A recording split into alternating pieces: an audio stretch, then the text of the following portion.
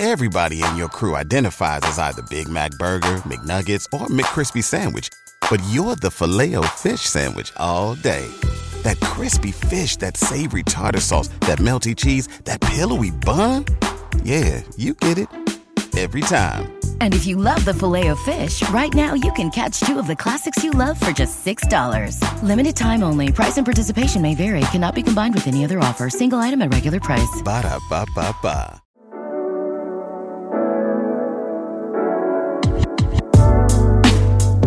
Welcome back to the Barbell Medicine Podcast, where we bring modern medicine to strength conditioning and strength conditioning to modern medicine. I'm your host, Dr. Jordan Feigenbaum. This is episode 131. We're talking with Greg Lehman this week about all things related to movements of the lower back during exercise, low back pain risk reduction, treatment, etc. If you're unfamiliar with who Greg Lehman is, he's going to give himself an introduction here very shortly.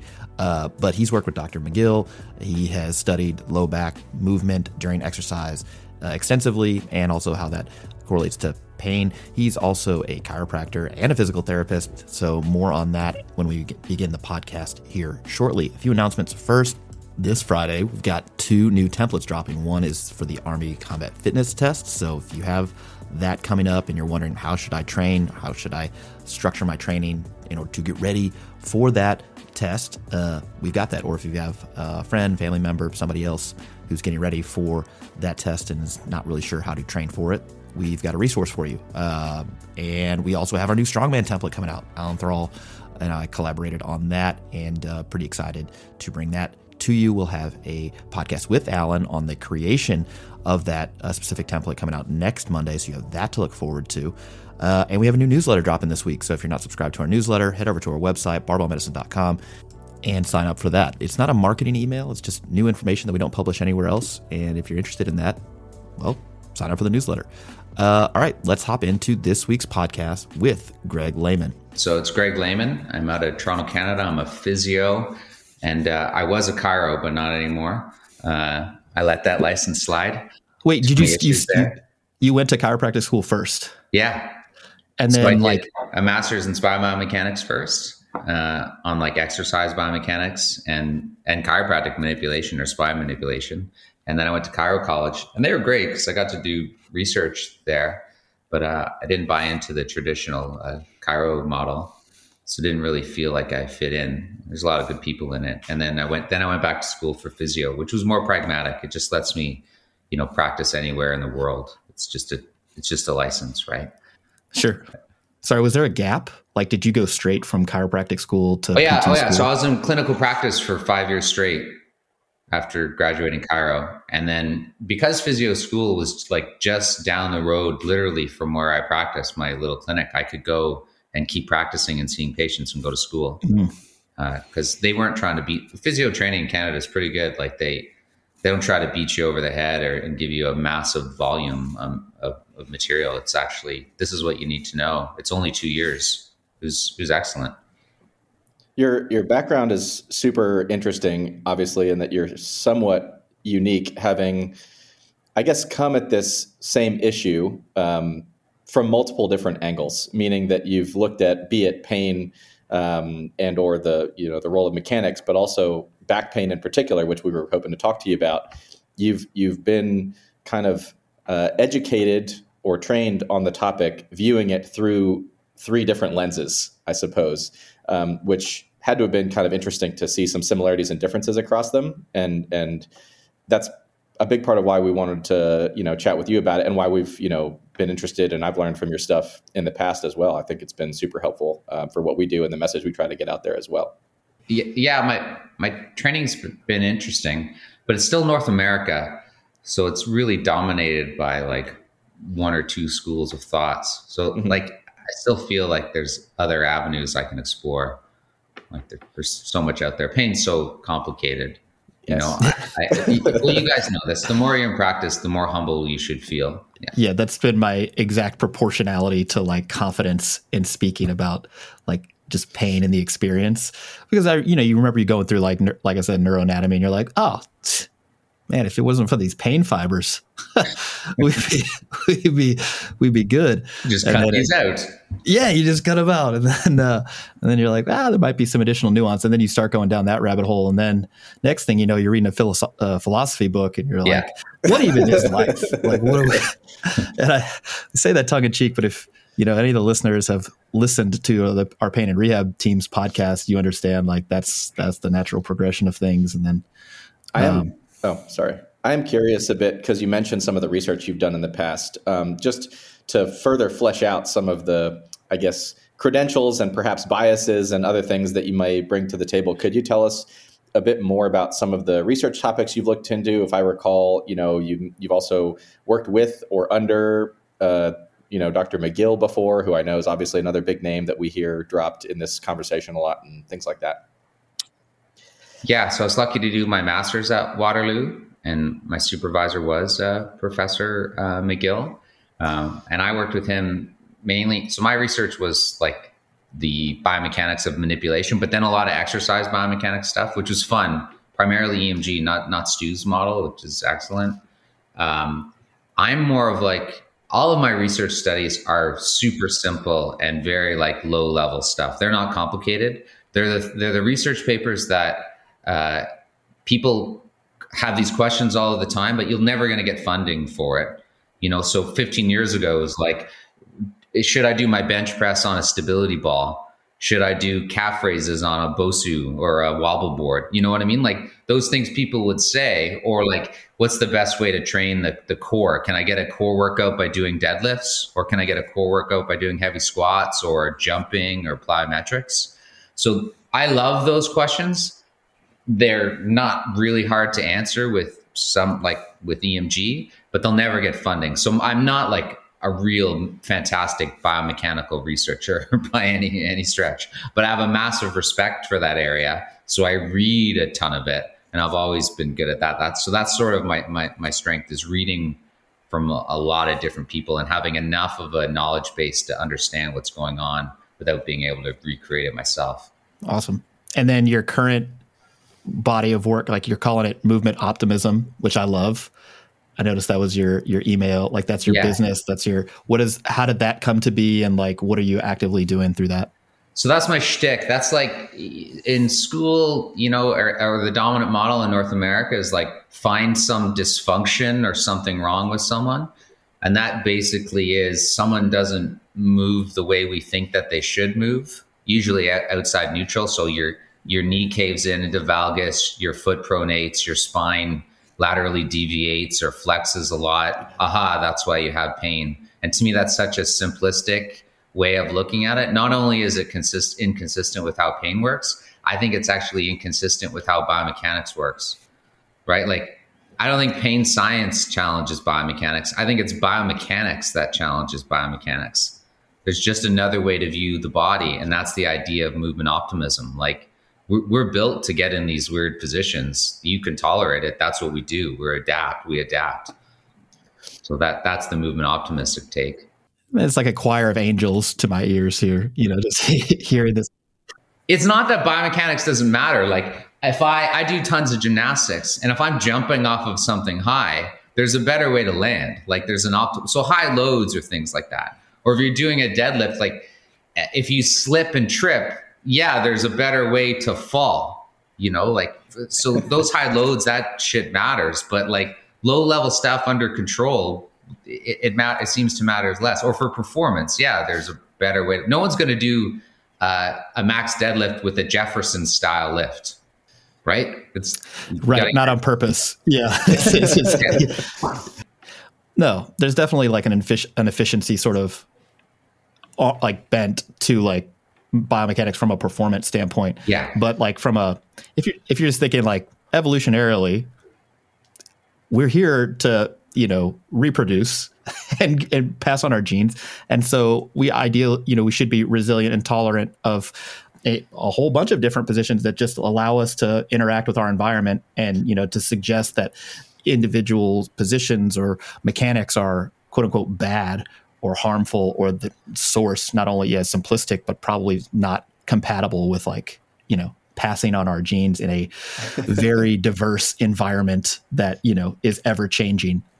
In addition to like the fact that we can adapt to, well, damn near anything. As far as we figured out, like we don't know the upper limit of like, actually, this is it. You can't above this. You can't really adapt to it, provided that the load is meted out appropriately, at least as far as we understand it. This, 100 years from now, this is going to age terribly. They'll be like, actually, we figured it out. Yeah. And that was, that was all wrong. A big part of, what we talk about and try to get out there is kind of public health advice recommendations, getting more people to be more physically active, and in particular to engage with resistance training as a component of their exercise programs, in particular for like healthy aging. In my clinical kind of world, I do inpatient medicine, see tons of frailty, sarcopenia, people who are unable to stand up off of a chair, get out of bed, take care of themselves, and they end up institutionalized in nursing homes, developing pressure ulcers, all these like horrific complications that see every day. And so one of the big things that we see is whether people are experiencing pain or not, a lot of these conversations around things like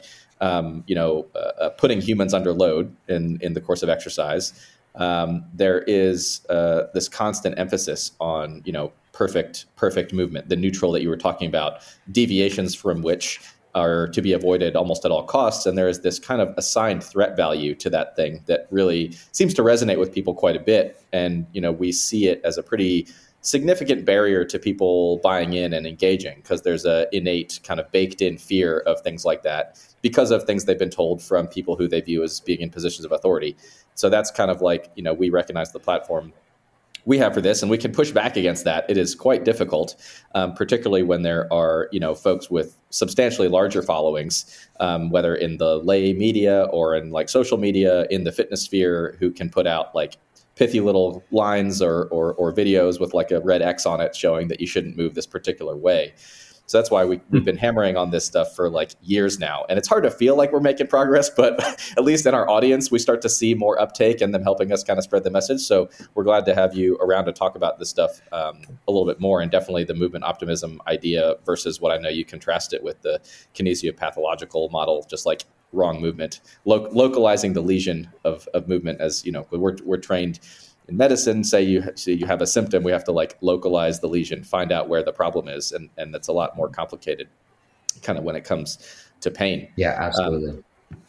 So when you talk about spinal flexion in life and under load, you kind of got into a little bit as far as its relevance or lack thereof, or the context in which it may have some relevance for pain.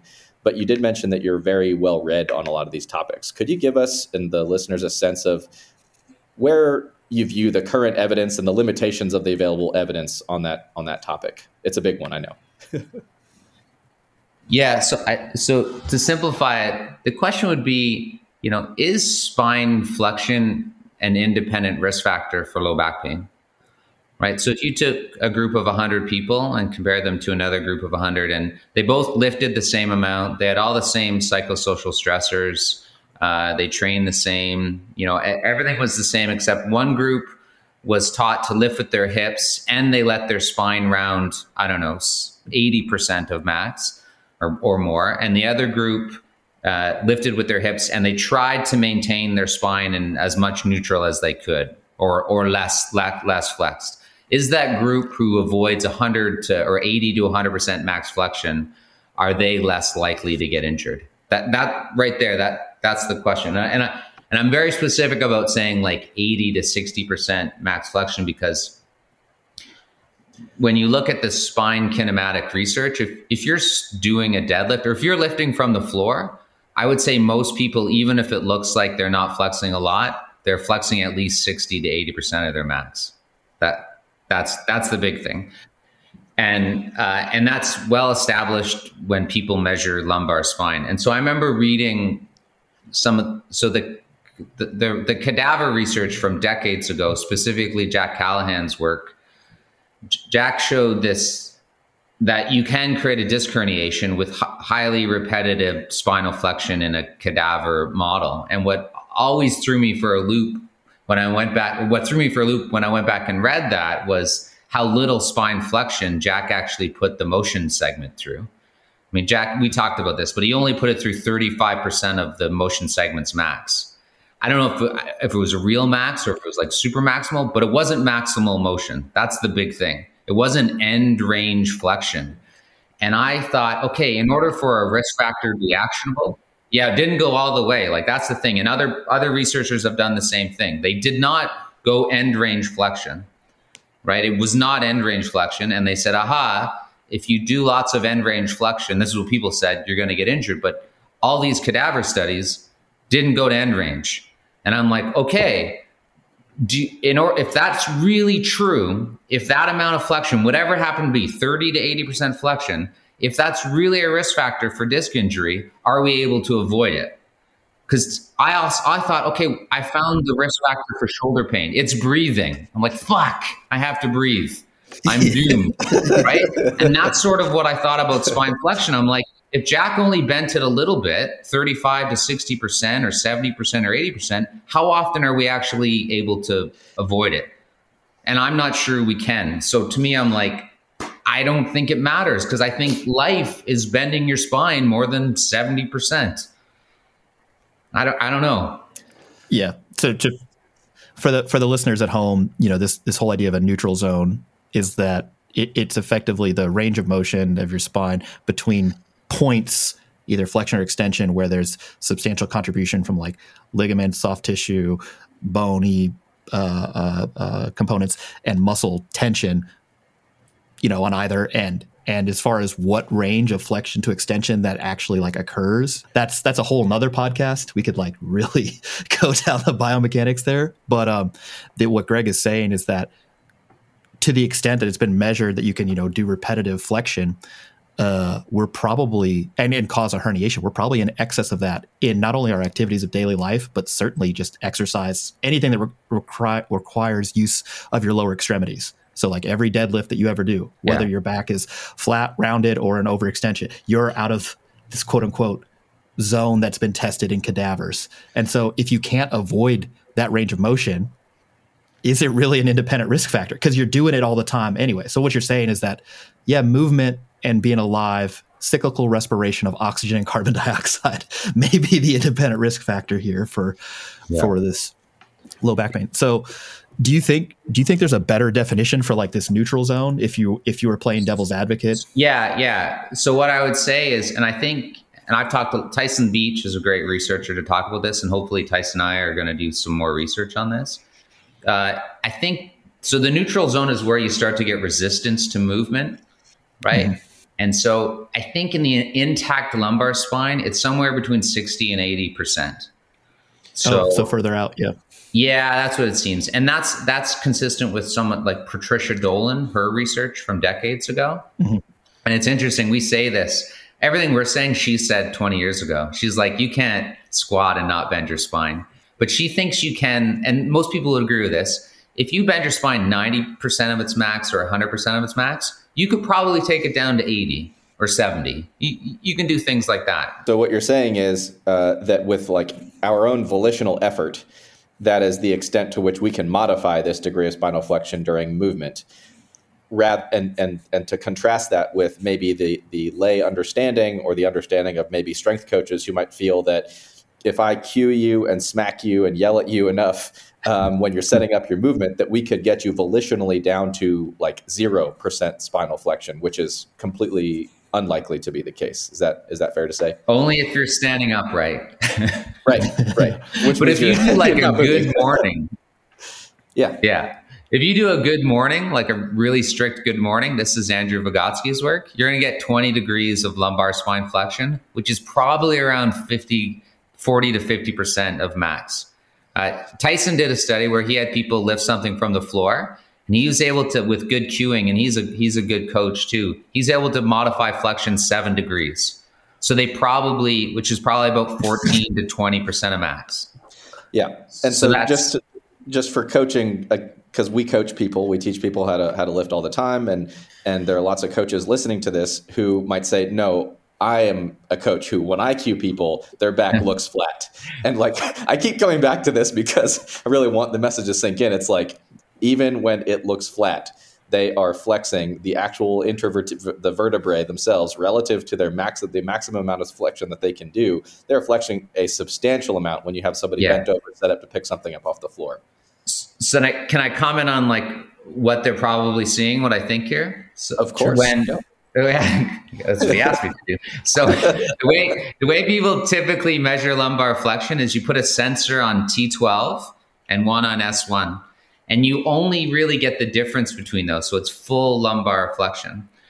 I've fooled around with these sensors, and if you put it on L2 and then S1, you're going to get less total flexion when you try to do it. And what people do when they minimize spine flexion, when it looks like there's less, I think most of it, and you guys know this, it's in the thoracic spine. It's an illusion, right? You're really moving the upper lumbar spine. That lower lumbar spine, like S1, L5, L4, where everyone thinks disc herniations occur, that's still flexing a lot. I don't know if it's flexing maximally, probably not, and for a deadlift, but it's still flexing a shit ton.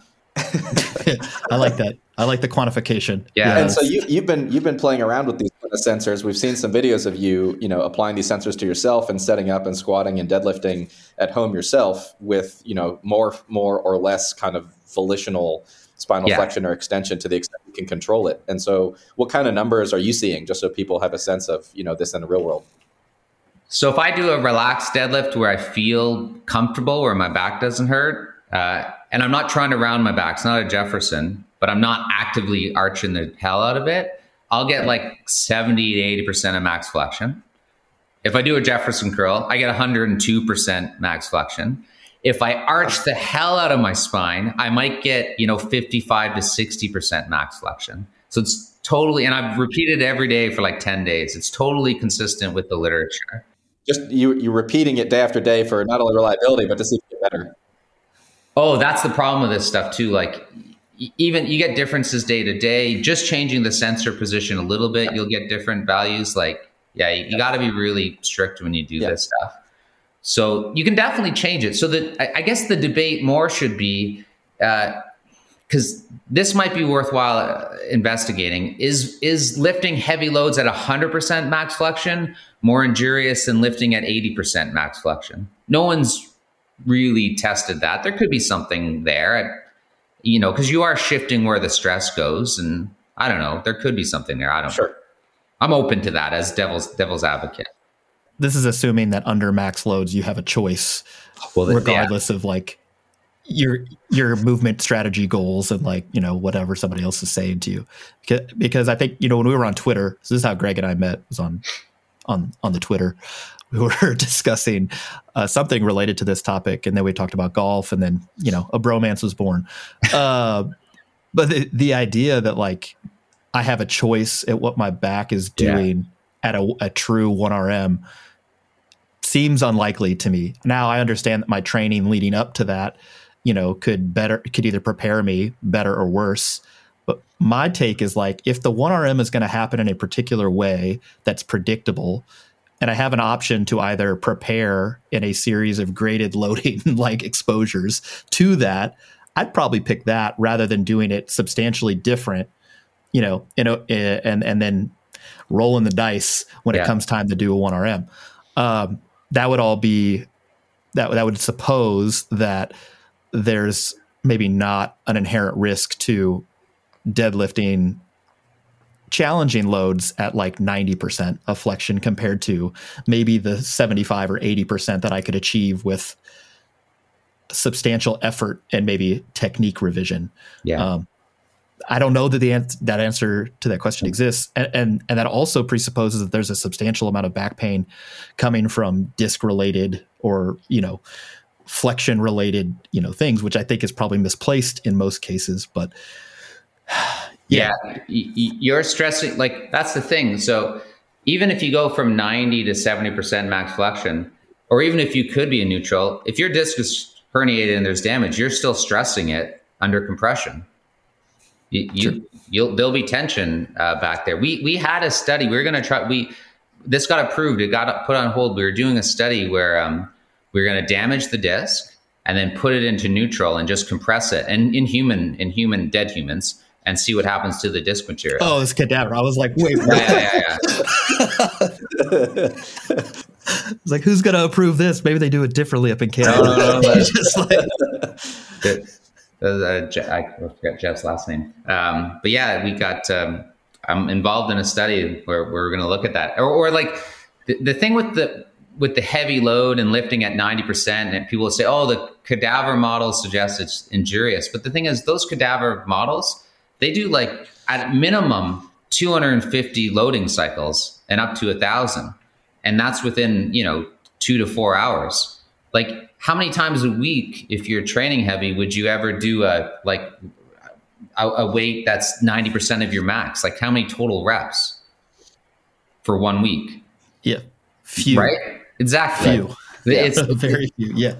It just makes it take a lifetime to get that much.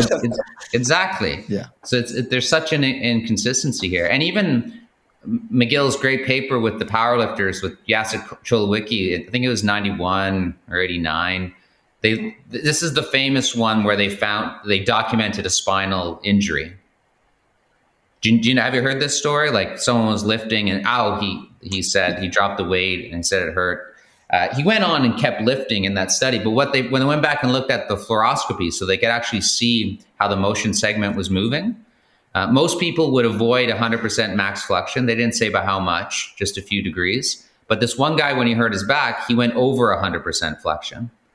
So therefore, the conclusion was, 100% max flexion is bad. But you could just say he just moved in a weird way. He hurt his back, so then something changed, and then his spine went to 100% max flexion. Do you know what I mean? Like, there's different ways to view that research. Yeah, like that's how he ended up dealing with that particular experience to continue movement. He changed his mechanics in a way. Well, just in the short term. So like the injury or the blip could have occurred, and then the spine moved to 100% max flexion. Right. It wasn't, don't know the actual timeline there. It wasn't, he moved to 100% max flexion and then the pain occurred. We have no idea. Yeah. There's other ways to look at those studies. And even if he did move to 100% and that's what caused the injury, you could just say, well, he should have been doing that beforehand to prepare for it. Sure. Yeah. Just round your back a little more and you'll be fine. Yeah. You did something you weren't used to. No shit, you got injured. Yeah.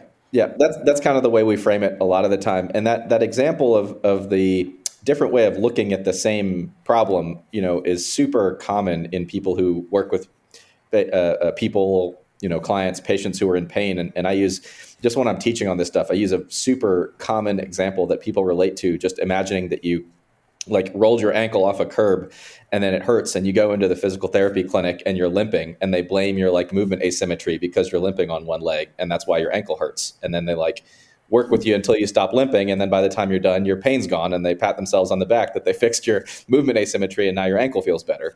Whereas obviously the, directionality or the causality and things like that are not being interpreted correctly. I'm laughing because I started a keynote with that the other day.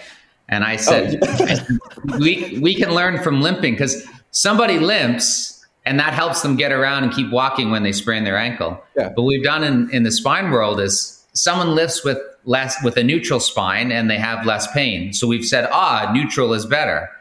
But we would never look at someone who's limping and say, oh, that helps him walk. When he limps, he has less pain. Therefore, everyone else should be limping. Right. That's the right way to get around. Yeah. Because it's successful. But we've done it in the spine. Yeah. The spine is viewed as being special, unique compared to a lot of other joints and stuff like that. But I swear I didn't steal my example from you. No, I know. It's called, we're both like, we got nothing original here. That's nothing. Yeah, right. Most of your work with people, is it in a PT, like a rehabilitative setting? Or are you doing any performance coaching?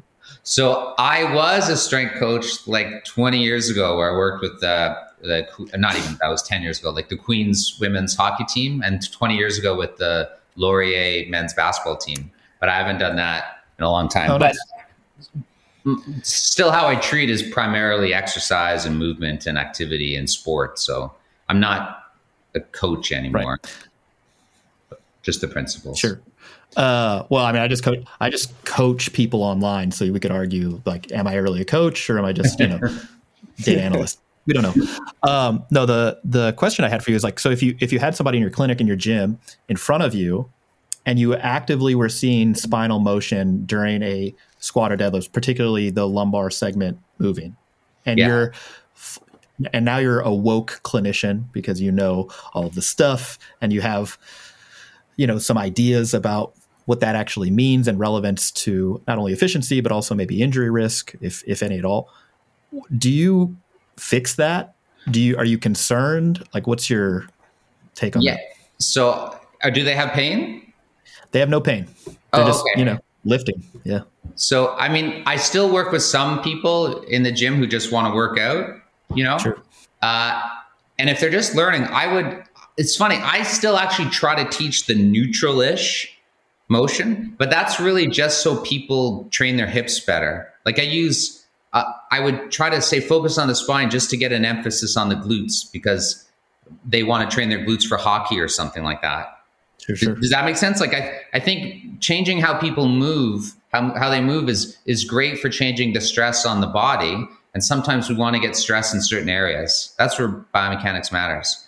So I wouldn't get it wouldn't be if they were just rounding their back doing a deadlift and not really, squatting at all or having a knee flexion movement, then I'd teach the more traditional deadlift just to get the movement in the hips and the knees. Does that make sense? Or yeah, I think it's what I'm trying to stress. It sounds like you're coming at it from like a performance-minded standpoint, where not only just the efficiency, but actually like what is your target? Why are you doing this exercise in the first place? Like what? That's it. Movement patterns, what joint angles, force production, et cetera, are you actually trying to target? And to the extent that the spine movement or any other movement is like detracting from the target or focus of that exercise, you would fix it to achieve exactly that goal. Yeah, but not like, oh shit, bro, you're about to snap your spine. And honestly, well, that's why I don't stand behind them in case I get disc in the face. Right. Yeah. Safety first. Or I guess it'd be laterally. Yeah. So that's in the case of someone who doesn't have any like acute symptomology, meaning they can squat, they can deadlift, it's all pain free, and you're just really trying to make sure they do the exercise to achieve the outcomes that you're looking for. Now, if someone did have pain, what's your strategy there? Let's say they have low back pain at the bottom of the squat, and you're observing some visual flexion. Because there's and then let's say they also have pain during spinal flexion on the table or doing other things or crunch. And if they haven't tried to avoid at all before and they seem like they're an endurance coper, meaning they keep doing the thing over and over, I would totally be like, let's change up your technique or your squat depth or something just for a little bit. It's just a temporary avoidance. There's nothing wrong with what you're doing. You're just sensitive to it now. So let's not do it for a few weeks and then we'll slowly start doing it again. And then I would do the same thing the opposite way. If I thought they were too neutral or too arched, I like to flex my back a little when I squat with my baby weights. Same. It feels better. Well, that's the conversation Austin and I. Yeah. Well, that's the conversation Austin and I have mostly. We'll send each other like deadlift videos, which is mostly it's a low key competition. We're like, how much weight's on the bar and how many reps are you doing it for? That's just how we keep each other in check. But usually it will be a response like you should round your back a little more. You should flex your spine a little bit more and make it a little easier off the floor. Come on, man. Yeah. But yeah, it's interesting that you said you would go essentially both ways. If someone's sensitive to the flexion, then you would try to change that so they could tolerate the movement versus if somebody is sensitive to it, maybe overextending or being too neutral as you might. But sorry, I get all excited now. But then sometimes, my back gets sometimes sensitive with lots of arching. Right? I do like to do back handsprings and stuff like that with the trampoline. And I'll actually switch my deadlift or a squat and try to arch the hell out of my back to get more and do it every day as like a habit builder to get comfortable arching more because I have to do it during the back handspring. And that's where it's bothering me. So then I'll use it as an exposure. Not classic graded exposure. I'm not afraid of it, but more habituation concept or tissue preparation or something. I don't know. I don't know the mechanism. Sorry. Yeah, you're preparing yourself for what you're trying to do, which is like the big overarching idea with respect to like managing injury risk and things like that. It's like, are you preparing to do what you're trying to do? And are you doing the thing that you've prepared for? And so commonly we'll hear like lifters and athletes who are like, oh yeah, there's always going to be some, quote unquote form breakdown when you do a 1RM or something like that. But every other time besides that, you should always maintain perfect form. And it's like, well, doesn't sound like you're preparing necessarily for, so maybe there's a different way to think about it. Yeah. I have a potentially loaded question. If this is terrible, I'll edit it out. So don't worry. I feel like I'm balking at this. Well, so because you did study under McGill, and a lot of our listeners are familiar with McGill either from where they came from before or other, social media accounts or whatever. What's your take on the McGill, the big three, if you're familiar with it? It's the series of exercises that you should always do to reduce the risk of low back. I don't know if he claims low back injury versus low back pain, but what's your take on the big three? Yeah, I mean, I was around when that was really getting popular in the 90s, and the reasoning seemed solid at the time. It was to get the most stress on the tissue with the least compression or shear. That was the idea. Slowly over time, it changed to build stiffness and hence stability. I think I still use those exercises, but not for that reasoning. And that's the same thing with a lot of McGill stuff. I can learn a lot from him, but just for I have a different philosophy. So I had someone do a bird dog this morning, but I had them do it super arched, sure, because that's what they had trouble doing with their leg way up in the air. So because it's the movement preparation idea. So I kind of don't. That's where I would kind of disagree with the idea that everyone needs to do that and everyone needs to build stiffness in their spine so that it's stable under low load conditions. I think the spine must be stable. I just don't think it's something that anyone has to think of. I honestly think it's like breathing. Everyone needs to breathe, but I don't have to check in with my pons and see how my brainstem's doing. It just happens. And that's where we can respect biomechanists. They've added to our understanding of how the spine works. They've described the phenomenon, but I'm not sure it's something that needs training, if that makes sense. Like people can just walk; they don't need to post. You're using those exercises just as exercises, not as some special recipe of things that, when combined, provide a unique benefit that perhaps couldn't be obtained through like almost any other, many other kinds of exercises. Yeah, that would be that. It's like the debate people have with the Copenhagens and the Nordic hamstring curls. They have evidence to help prevent injuries, but you might be able to get it through some other mechanism. And so with Ben Lee's work and Stu McGill, like they show that those isometrics were better than dynamic isotonic movements for creating spine stiffness, like passive stiffness. If that's your goal, maybe in a runner with a hip drop and you want to teach them to avoid it, then they might be helpful. But I don't think you need it for a healthy spine. It just depends what your goal is. Yeah. Yeah. I think the narrative out there, particularly amongst people who are not very familiar with the research and like the limitations of such and the actual specifics of the methodology, say that, well, no, you got to do these in order to maintain spine health or to generate spine health. If you have, obviously using nebulous terms like spine health, in the case if you have low back pain or if you've ever had low back pain, it's like, they're probably just exercises, with the specific adaptations being more or less useful to you depending on what you're doing and what you want them to do. So it's certainly one road to help someone with low back pain and maybe help some people prevent it. It would be hard to say that you need a good study to compare those three exercises with some other physical activity. And that's never been done. Yeah, we've certainly seen a variety of experiences with those things. We had one client that I recall who came to us saying that he was doing those big three twice a day, every day for a year and had made no improvement in his back pain. So that was a case where, there was a lot of kind of work and conversations and things like that to do to get them to maybe recognize that this isn't really the cure for back pain. We might need to take a different approach, and it might have been just changing the exercises, doing something differently.